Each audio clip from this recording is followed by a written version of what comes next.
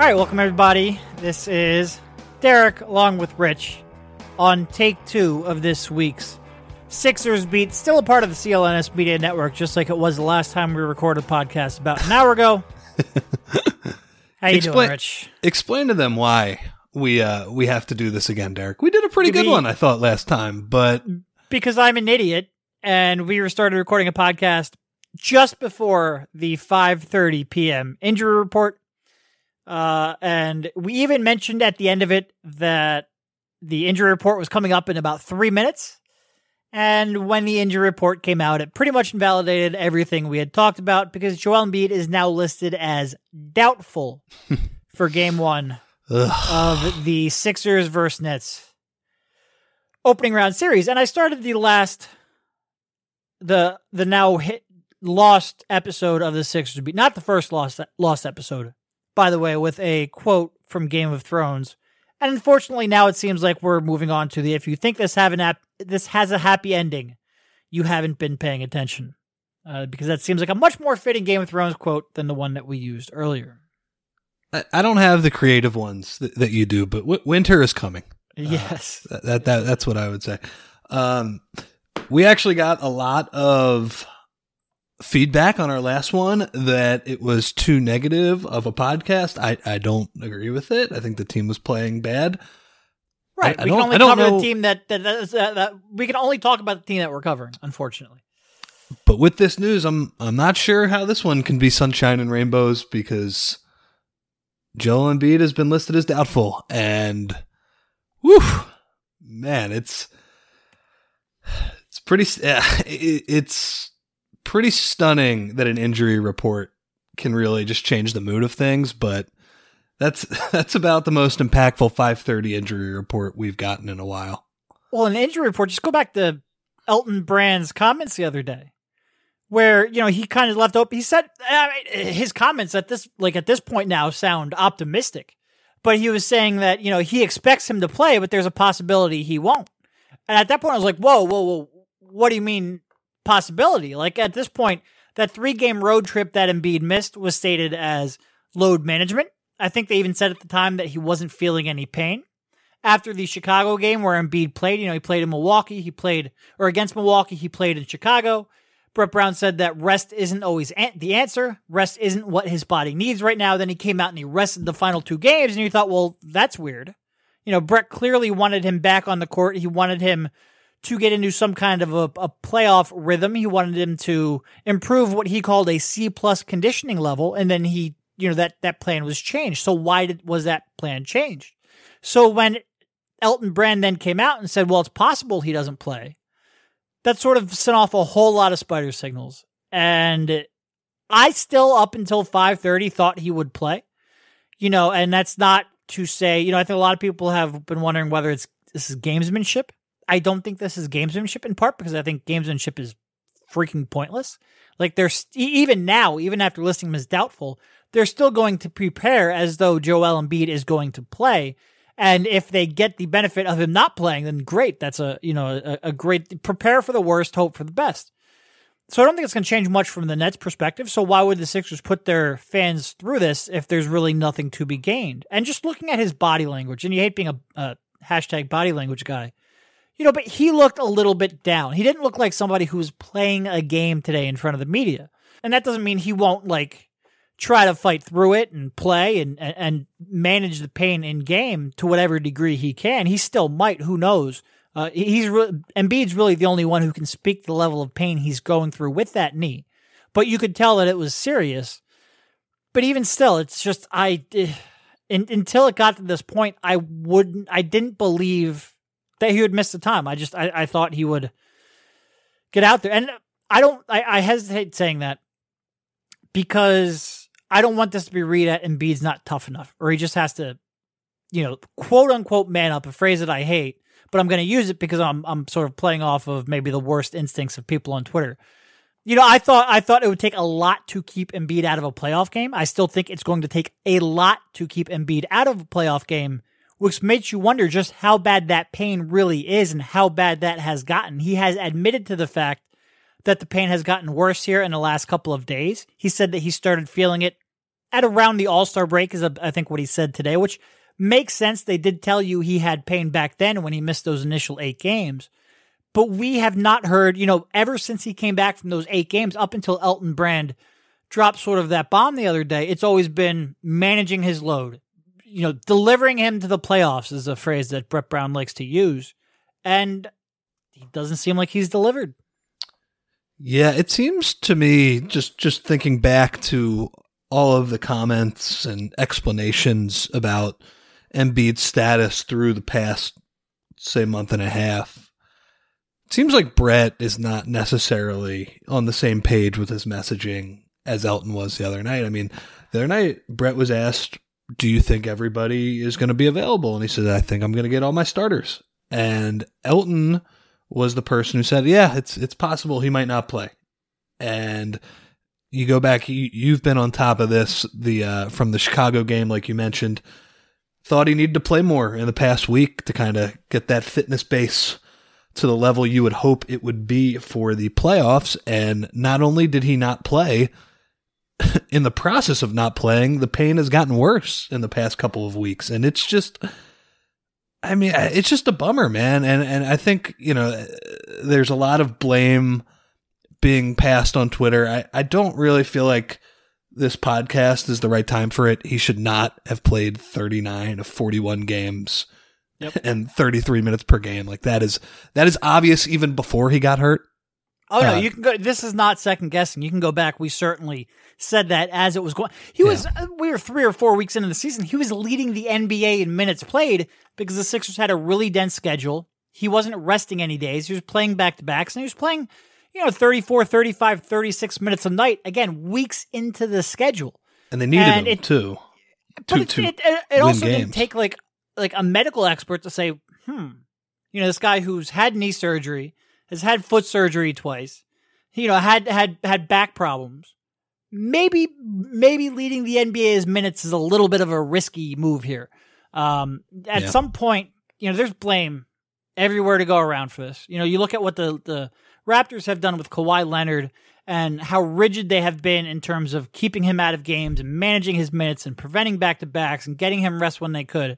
And the Sixers, by and large, ignored that. I think everybody sort of just wanted Joel to be a quote-unquote normal NBA player. Certainly, I think Joel wanted to be a quote-unquote normal NBA player who didn't have to be babied through back-to-backs.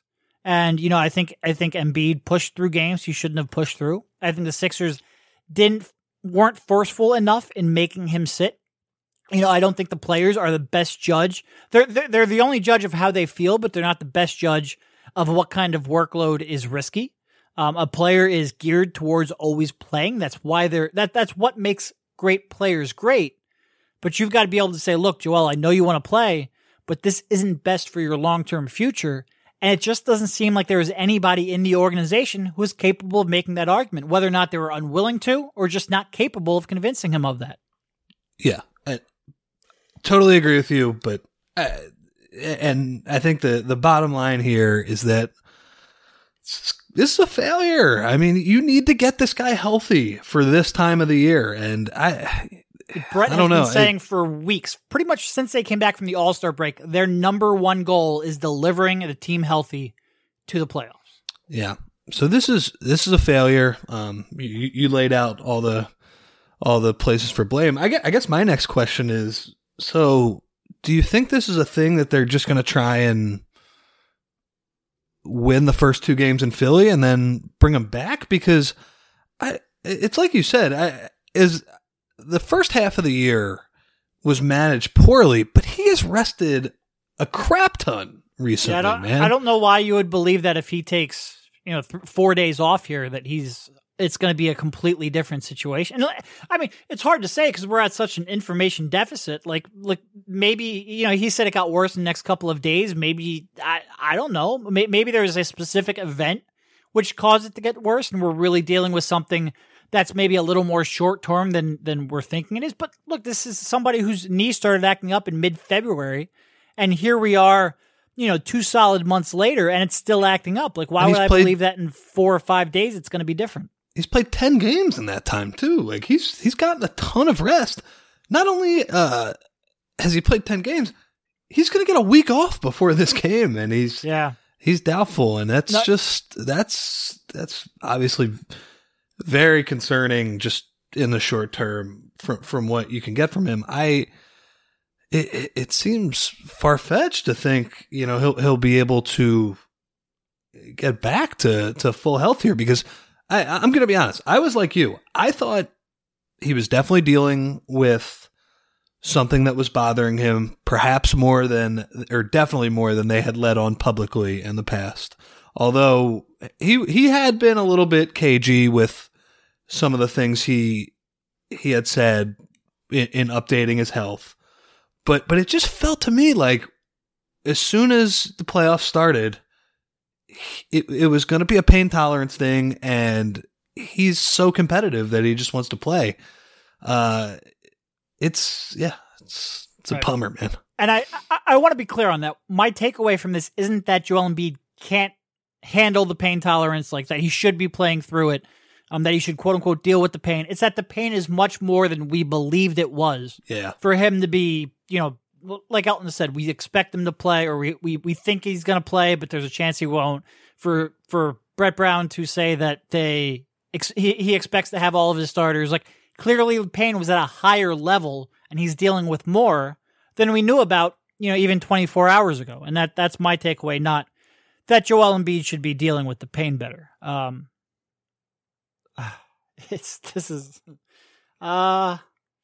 right. So, and going back to your point, like about the, extra 5 days or so making any real difference. Like if they told me, like if somebody came up to me and told me either on or off the record, hey, the plan is for him to miss these 2 games, but then we think he's going to be good to go, I'd be like, I don't believe you. Not that I don't believe you that that's the plan, but like, why would I believe that all of a sudden things are going to be materially different? And it would very much be a, I'll believe it when I see it sort of thing. Yeah. I don't know. I feel like we just don't know what's going on, and that makes it really, really difficult. And clearly we will see what information we can get. We're sort of recording this podcast as quickly as I was able to get Rich back to his computer after him thinking he was done for the night. So we haven't really had a chance to fully investigate what is going on. This is sort of a little bit of a reaction here. I haven't hit the alcohol yet, so I think this should be okay. So I guess the next question, we've talked about, what a bummer this is. Me and you, with the assumption that we thought Joe was going to play, and even if he was a little bit hampered, we thought he was going to be good to go and effective, because even through these, last couple of months when maybe he hasn't been close to 100%, he's still a monster, and he's still killing people, and he kills the Brooklyn Nets. We both picked Sixers in 5. Yep. So with this news, again, it's uncertain. We don't know. Maybe he comes back game 2. Maybe he comes back game 4. Does he miss a game here and there? I don't know how they're going to go about this. Maybe don't pick exactly what the series ends up as, but I think it's safe to say that it's not Sixers in 5 anymore. No, if Joel Embiid doesn't play, I'm not picking Sixers in 5. That's part, and people are going to be like, well, you have 3 All-Stars and JJ Redick, and that's a great starting point. But you also have maybe 5 legitimate players, and no real option at center, no backup point guard, and a tough matchup, especially with Embiid out. Like that pick and roll problem. As much as we talk about Embiid and how you can sort of somewhat neutralize him defensively by pulling him away from the basket, Boban's not any better defending that pick and roll, and I think that's who's going to get a good chunk of those minutes. So, I think, let's say Embiid comes back after 2 games, and he looks like a reasonable version of what we expect Joel Embiid to be. I would still say Sixers in 6. Like if the Sixers split at home, and I think they're capable of splitting at home, and Joel Embiid comes back, I expect the Sixers to be able to win 3 of those next 5 games. But quick statistic, plus 27 in 134 minutes against the Nets with Embiid on the floor, minus 40 in 58 minutes without him. Now, some of those came with an earlier iteration, Sixers 1.0 this year. They're now on 3.0. But, that's the story for Embiid really against everybody. But against the Nets too. He destroys these guys. He puts Jarrett Allen's ass in the rim. He kills him. You can't go small either against him. The Nets can't, because they just cannot deal with him. And I mean, we mentioned this in the Lost podcast, but I mean, 30 points, 15 rebounds, 5 of 6, 60% shooting, 11.5 free throws per game. That's what Joel was doing against these guys. Ed Davis, Jarrett Allen, Rondé Hollis-Jefferson, when they went small, no chance. They don't even have the shooting from the backup bigs. I guess they could go with Jared Dudley at the 5, but my God, would Embiid eat on offense with that configuration. So they don't even have like the token stretch 5 that might be able to give him trouble. Yeah, no, this was a good matchup for Joe. Maybe still is. Who knows? And who knows? Maybe he comes back and he plays. He was listed at doubtful many times in December and January. Doubtful at times because of the back, but also at times because of that knee, and ended up playing anyway. And we sort of had a running joke that, no matter what Joe was listed at, he was going to play. And maybe that's still the case. I don't quite feel as confident going into these playoffs. But, if he comes back, he can still certainly dominate this matchup. You mentioned the plus minus with Joe, and some of that stuff because, you had 2 of those games were with, I think, Robert Covington and Dario Saric. Only 2 of those games, or maybe only one of those games with those 2, but I think Jimmy Butler then missed another game. So Butler's only played against these guys twice. Tobias Harris only once. So it's been a lot of different teams. So maybe those Embiid with or without numbers aren't the most applicable, but I think the other thing that you posted was even more interesting, which was the Sixers 4 starters with Embiid the Sixers 5 starters. The current starting lineup when everybody is healthy. Simmons, Redick, Butler, Harris, and Embiid, plus 17.6 net rating in 161 minutes. When you take those 4 remaining starters without Embiid, with anybody else in his place, they're only a plus 4 in 219 minutes, which is more minutes than they've played with Embiid. When you're talking about a 13.5 point differential by one person, that's a massive impact. And I would argue that's an even more massive impact against this matchup because of how well Embiid matches up with them. Yeah. I mean, this is a team that doesn't have the top end talent to match up with the Sixers. So, when we say Sixers and 5, the understanding is that the Sixers are going to eat when the starters are on the floor. They're going to destroy them. And depth, I've been seeing a lot of these tweets too. Depth does not matter quite as much in the playoffs. I think in the Sixers case, we can start to say that, maybe when we're talking about the 9th and 10th man on a normal team, it doesn't matter as much in the playoffs. The Sixers are down to like 5 guys who I trust. And I mean, and some of those guys have like JJ Redick has a legitimate weakness. Ben Simmons, who I think is going to be massive in this series. I think this is a good matchup for him as well, just because he's bigger than all of the Nets. He is just very much like Embiid. He has a chance to just out physical and just kind of out talent these guys in a way. A lot is on them. The bench, when you're going down to like one guy on the bench that I maybe trust. And by the way, Bolden is questionable for tomorrow too. He would absolutely be in the rotation. He's like, he's probably the 5th or 6th guy right now. So I agree that the Sixers can split. Those guys are going to need to step their games up. And to be fair with that plus 4 net rating, some of those games they weren't trying. Now they have to try. And we joked about this on the last one. Some of those games were against worse teams in the Nets, though, too. Yeah, absolutely. So I think the first adjustment is trying. That's important in the playoffs. I think we got to get that going. It's how do you think this affects the defense? Because we kind of talked about both the Sixers and the Nets are teams. They probably do the best combination of taking away the 3 and not giving up the threes that are low percentage on the threes that they give up. I think they're the only teams that are top 5 in both categories. The Sixers have been building all year around taking away the 3. They've said even as their defense has slipped from 3rd to 13th, they have said, we like that we're taking away threes, though. That is a positive indicator come playoff time. This is where Embiid's injury also comes into play, because I think in general, the theory is get up on those 3-point shooters. You have, as Brett Brown calls it, Batman waiting on the back line, ready to snuff out any drives. Do you think that it becomes harder to take away the Nets threes now that you don't have a defensive player of the year candidate on the back line? Oh, yeah. Well, so first of all, going back 1 second to the bench, you mentioned, starters are going to play more minutes. Okay, well, even if your 4 remaining starters play 38 minutes a night, and that would be like, Harris and Simmons and Butler playing closer to 40 and JJ playing closer to 34, so maybe even get 39 minutes a night. You're still looking at 85 to 90 minutes you've got to now fill from Boban and TJ and Mike Scott and the other half a guy that Brett Brown was talking about, maybe Bolden if he comes back, maybe Zaire. Like, holy shit. It's like Zaire Smith he might get real minutes now, Rich. Real minutes. You might have if Joel Embiid doesn't go. Yeah, you might have to. This is, by the way, go check out Rich's recount of what happened to Zaire Smith throughout the season with his food allergy and the feeding tubes and being in the hospital for hospital 6 weeks, feeding tubes 2 months.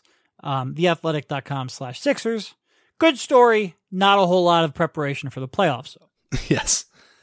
And we don't have an ad read, so that counts as our ad this week. Close enough. Yeah, it's Brett said before the playoffs, 8.5 was the rotation. When you just have to slide 9 and 10 into the rotation, and the biggest jump sliding somebody in the center. I assume it's Boban. We kind of talked about this last series, our last podcast. I don't think it's the worst matchup in the world for Boban. It's not ideal. Boban in any matchup, unless he's playing another Boban, which doesn't exist, is not ideal to me in the playoffs, him guarding in space.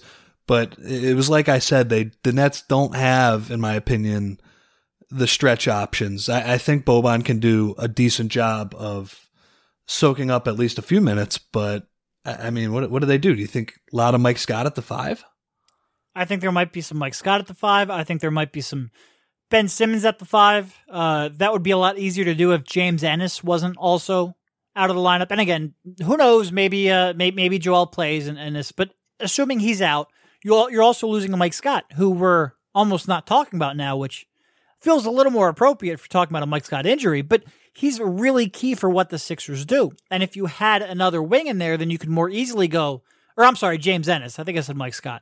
But if you had James Ennis, you could more easily go Mike Scott at the 5, or you could more easily go Ben Simmons at the 5, because you have other people to take those wing minutes.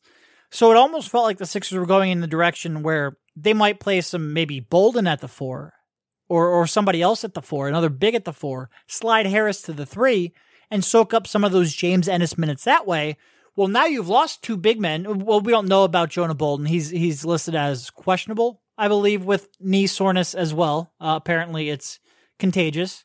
But he's listed as questionable. Joel Embiid is listed as doubtful, and you still don't have James Ennis. So now I don't know what direction they're going to go to. And going back to your point, if you lose Joel Embiid and Jonah Bolden, well, they're your 2 best perimeter defensive bigs. They're your 2 best switch options. If you did want to switch a D'Angelo Russell pick and roll just to change things up. And they're your 2 best guys who can contest and recover. If you thought D'Angelo Russell had a lot of space coming off that pick and roll when Joel Embiid was going to be there, wait until you see, Boban trying to defend that. Your transition defense is going to suffer, and that's going to be a key in this series. And when the Nets have won and beaten the Sixers, transition defense has been a real big problem for the Sixers. The Sixers had that one game, and I feel like I'm repeating myself, which I am for myself and for Rich, but not for you, the audience, because we deleted that one podcast. But the Sixers had that one game earlier in the season with 28 turnovers where they were just throwing up all over themselves. And those turnovers came from, everyone. They came from Robert Covington, who had 5, and Mike Muscala, who had I think 3, or I think Mike Muscala had 5, and then JJ Redick had 3. So you're getting them from like up and down the roster, the entire, not only Ben Simmons, Joel Embiid, but everyone. And after that, the Sixers did a pretty good job of managing their turnovers, both in the second half of the season, where after the All-Star break, they ranked 14th in the league, but also against the Nets, where they, I think, only had a 12% turnover rate in the final 3 games. So taking care of the basketball is going to be huge because the Nets are really good at pushing the ball. They take a lot of pull-up threes. They're willing to pull up and launch from anywhere at any time in the shot clock. And the Sixers at times really struggle to get back in transition, to get the matchups that they want, to communicate the matchups that they want. And sometimes we'll talk about sort of 2 different metrics measuring transition defense. Well, there's one way to look at it, which is where the Sixers rank in relation to what they give up on the break compared to the rest of the league. And in terms of that, in terms of efficiency, they're pretty good at defending the break. But if you look at the frequency, they're really poor. I think they're the 4th best team in terms of efficiency off of turnovers. And I think the 2nd best team in efficiency off of live rebounds, or I might have that reversed, but they're up towards the top. The problem is even the 4th best team in defending off of a turnover still gives up 126 points per 100 plays. Whereas in the half court, the Sixers give up about 96 points per 100 plays. And I don't necessarily want to go through that entire difference between per 100 plays and per 100 possessions. But the real quick short of it is that possessions include an offensive rebound in the original possession. Plays do not, so plays are naturally lower. The point is, the only real way to effectively defend in transition is to prevent a shot from going up. Yeah. And the Sixers don't do that well. And against this team, the Nets, who's really good at pushing the ball and can pull up from anywhere, taking care of the basketball is going to be a real big key. And that's especially true now because as much as Joel Embiid could lumber sometimes in transition, he's a hell of a lot faster than Boban.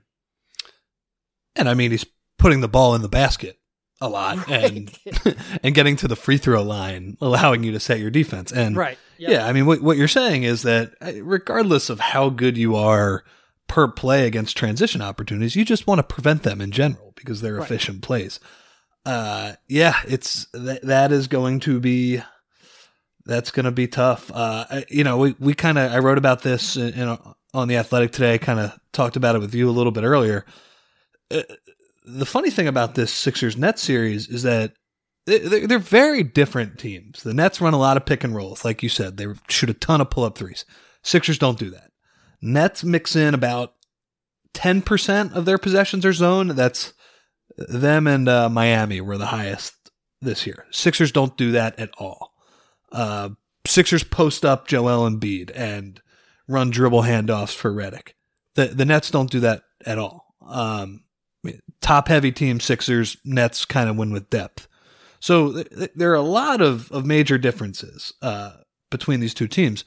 I think the Embiid injury makes them a little more similar because to me, I think the first change here is we're going to see a lot more Jimmy Butler, who is, by the way, also coming off some back issues. Yeah, that's not great. Now that I'm saying it, they're going to need Jimmy, I think, to take an even bigger role in the offense. There's going to be a lot of pick and roll, I think, and the good news is I think it's a decent matchup. The Nets do not have any Kawhi Leonard-esque perimeter stoppers that could give Jimmy some trouble. He would seem to have, a decent amount of matchups he can exploit, but they're going to need it from him now. And I think for a lot of the regular season, it seemed like he was pacing himself. He was pacing himself through games. His usage skyrocketed in the fourth quarter. There were some games where it was really frustrating. He wouldn't even take an open catch and shoot three, but then would turn it on and be very legitimately brilliant in the fourth quarter. And I think like we've talked about a little bit, he has gotten better in the offense recently. Well, guess what? He's going to have to be really good against these guys right now. And like you said, I think it's doable, but I think, Simmons is going to have to wreak some havoc in transition. He's going to have to out-physical these guys, and Jimmy Butler's going to have a major role. And that's sort of my concern here, is that they're going to counteract, if Embiid doesn't play, they'll counteract that by playing Boban and Greg Monroe. Whereas I think what you have to do is have a roster that can take advantage of Ben Simmons' talents in pushing the ball, in spacing the floor, and allowing him to post. And with those two on the court, I don't think you effectively do that. So this is a team, a backup big, who is sort of built to hold the fort for 10 minutes per night while Embiid wasn't there, and now they're going to be asked to play a completely different style if it turns out to be true that Embiid isn't going to be available. So it's a not great position. I think Butler's going to be interesting because if he was at 100%, you would say, okay, you're now, because for as much as the Nets and the Sixers are completely different in what they do offensively, and they absolutely are, they share some similarities on the defensive side of the court.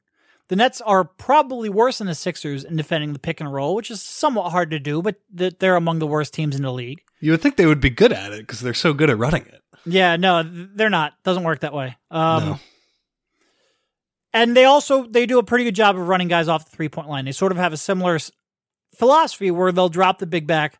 They will let you sort of get in that mid-range area, but they're not going to give you that open 3-point look that comes by rotating a third person into that pick and roll action.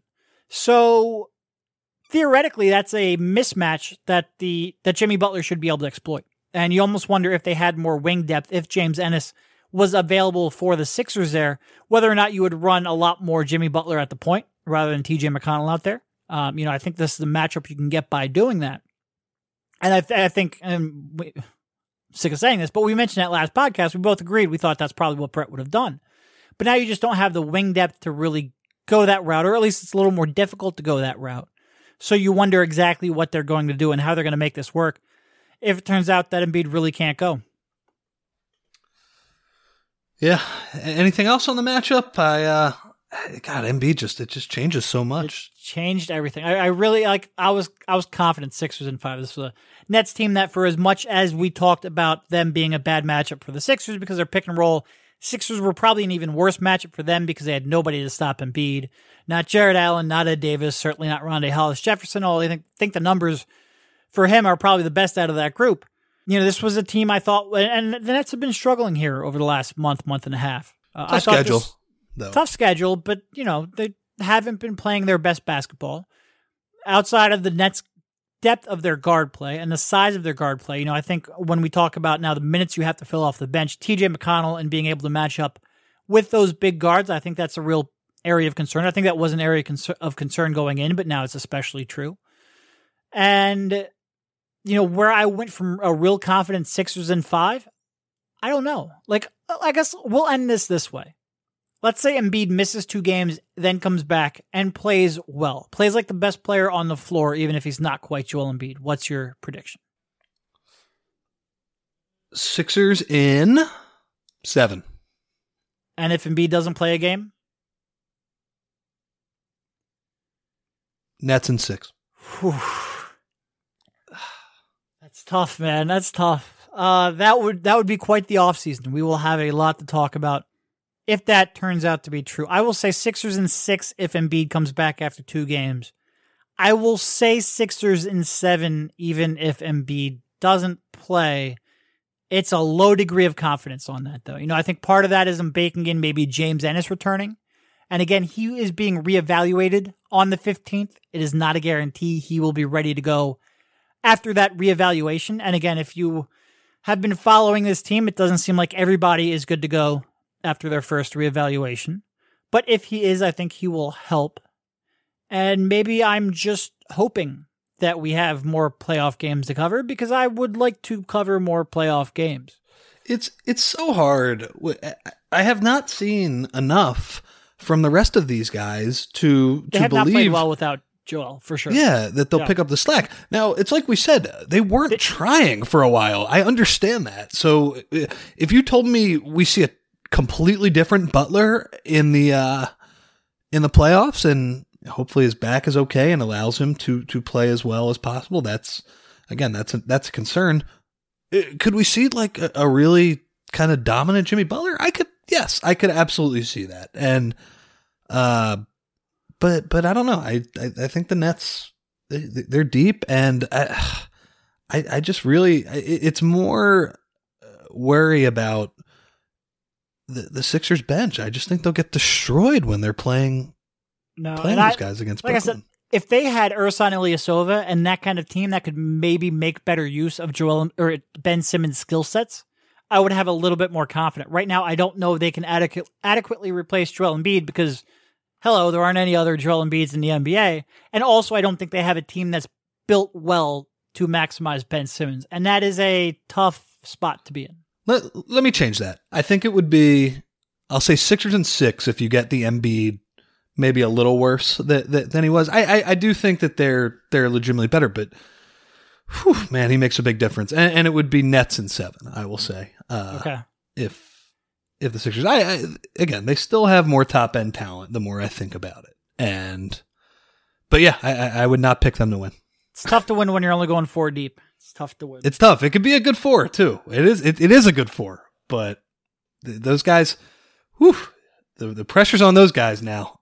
Going to need huge performances from Butler and Harris and Redick and Simmons. All right. If this podcast is a little bit short, I apologize. That's in part because we just deleted 45 minutes of pod. But thank you, Rich, for jumping on. Thank you for jumping on short notice and after you thought your night was free to yourself, and we will talk to you soon. Now it's free, man. Now it is. Go. Take care. See you, man.